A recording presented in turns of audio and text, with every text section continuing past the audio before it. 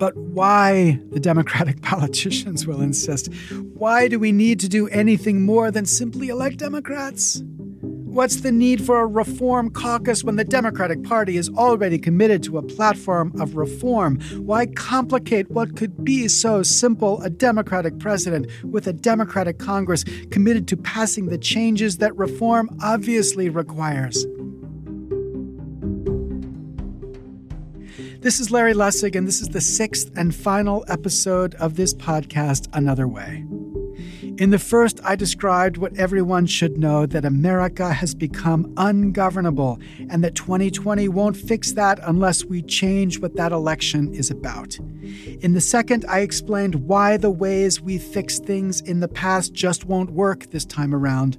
In the third, I introduced the first part of a strategy that would work, one involving Congress.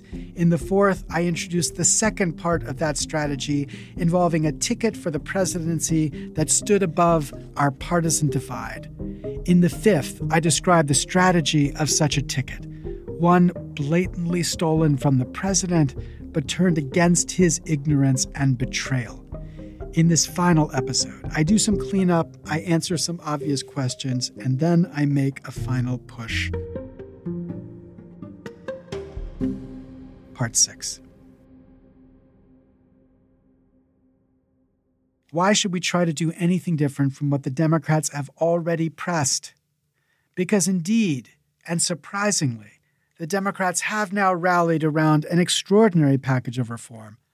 Barack Obama sketched the elements in his final speech to the nation. Nancy Pelosi has now crafted a package of changes that would indeed remake Washington.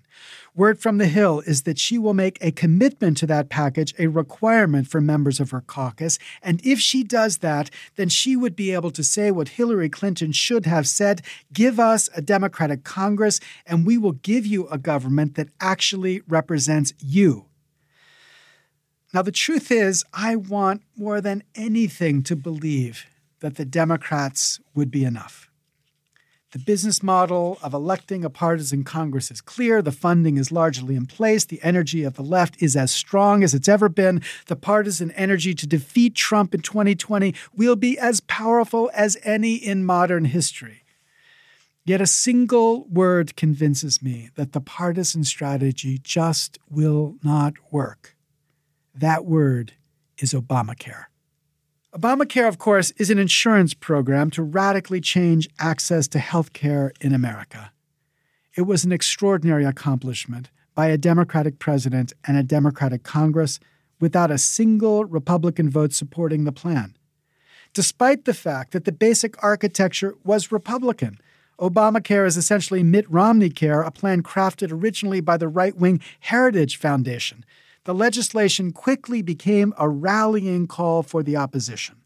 No doubt many on the left wanted Obama to go even further, but when you count those critics as supporters, which they obviously were compared to the status quo, the plan was wildly popular, even among Republicans. That popularity, however, did not matter.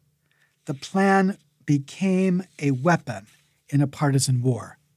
Because such is the nature of normal politics today. Everything is partisan. And anything partisan that finds support enough to be enacted is simply a target for the other side. America doesn't resolve anything anymore. Anything resolved is just the starting line for the next election's battle. And so too would it be with reform. If the Democrats gain control of Congress and the presidency, they may well have the votes to pass reform, but if that reform were theirs alone, it would change nothing. Indeed, it would only fuel the movement to resist that reform and thus divide this single dimension of unity that exists within American politics just now. Fundamental reform needs to be more than this. As our history demonstrates, it needs either a party with overwhelming political power or parties that are able to rise above partisan differences and affirm a core commitment to a common core value. We have neither today. The Democrats may well win in 2020. They will not win with a supermajority in both houses. And regardless of whether they win, if the campaign for control is framed as practically everyone now frames it, the left taking its revenge by defeating a horrible president and his enablers on the right, then that win will not inspire cross-partisan unity. It will just fuel the next partisan fight in 2024. Instead, unity must be constructed through parts that don't live in Washington and that have not grown up on the DNA of partisan division. America, the nation, is filled with citizens on both the right and the left who understand there is difference in America, yet celebrate it. It is filled with Americans who realize that democracy means working with people with whom you disagree. There are even some Americans who remember that Ronald Reagan's greatest successes came when he found common ground with Democrat Tip O'Neill. There are Americans who recognize that the pathology of the current moment is just that, pathology. What we must defeat now is not a party, but normal politics. If we're to have any chance to address the issues that matter, whether healthcare or climate change or a tax policy that could rebuild an American middle class, we must find a way to move beyond this pathology to something that could inspire. For the first time in American history, we have to do this on our own, without the exclusive help of one political party on the inside. For the first time in American history, we, the people, must stand up and do it ourselves.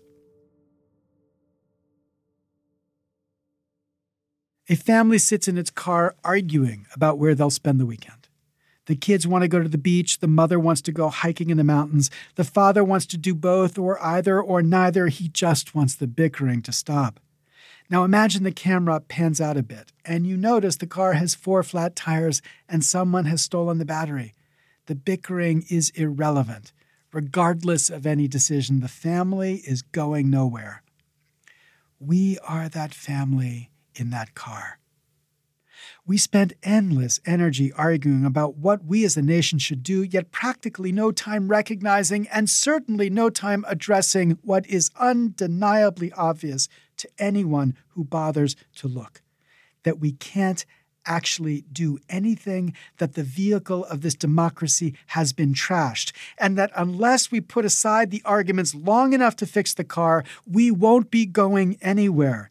It is not just the people in office, it is the system they have created. Changing the people without fixing that system won't change anything.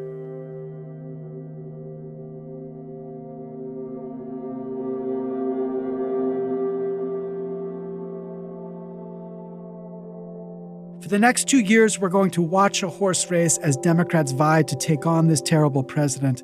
Somehow we must inspire that fight to become something more. Yes, of course, this president must be defeated, but what is the real victory that we should be fighting for beyond that defeat? Because it cannot simply be to win. For if we only win, the frustration that gave us Trump will only grow. A stalemated Democrat will yield to a stalemated Republican. Each administration will, like Trump, simply work to undo the work of the last. So as these Democrats try to become the Democratic nominee, we should remember this, that we had an extraordinary president just 3 years ago. For 8 years, he governed as any normal president would, and any of these candidates who would aspire to do no more than that needs to answer a single question.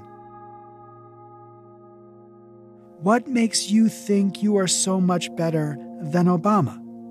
What feature, your chiseled chin, your courage in battle, your billions, what precisely shows us that where he could not succeed, you will?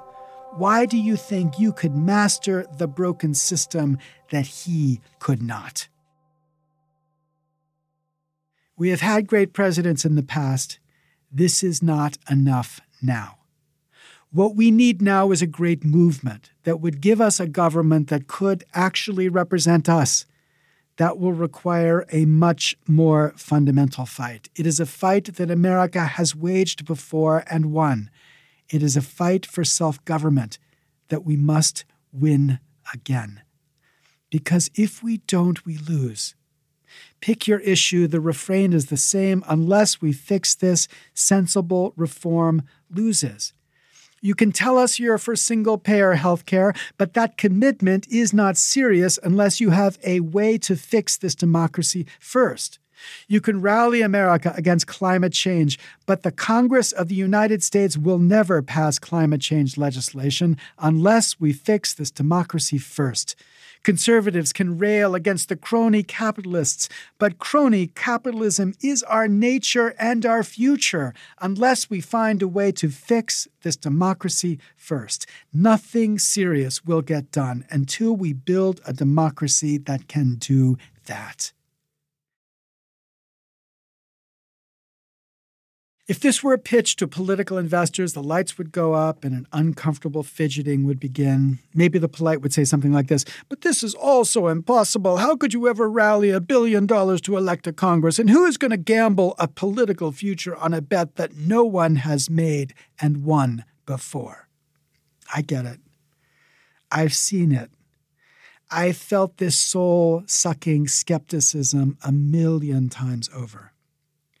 But before you get seduced by the obviousness of the conventional, grab onto a truth that no one can deny.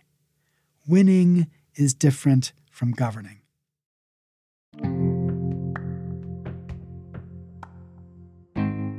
We must certainly win in order to govern, but the aim of democracy must be to govern. Someday, someone, or at least some of us, must wage that fight and win.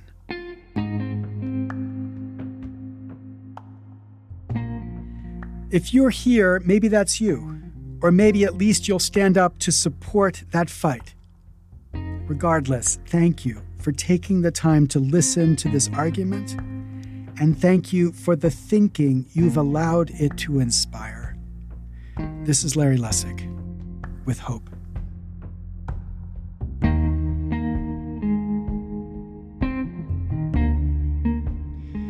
These podcasts are produced by EqualCitizens.us and are available under a Creative Commons Attribution License. If you'd like to learn more and sign up to help, you can go to EqualCitizens.us/anotherway. Thanks very much.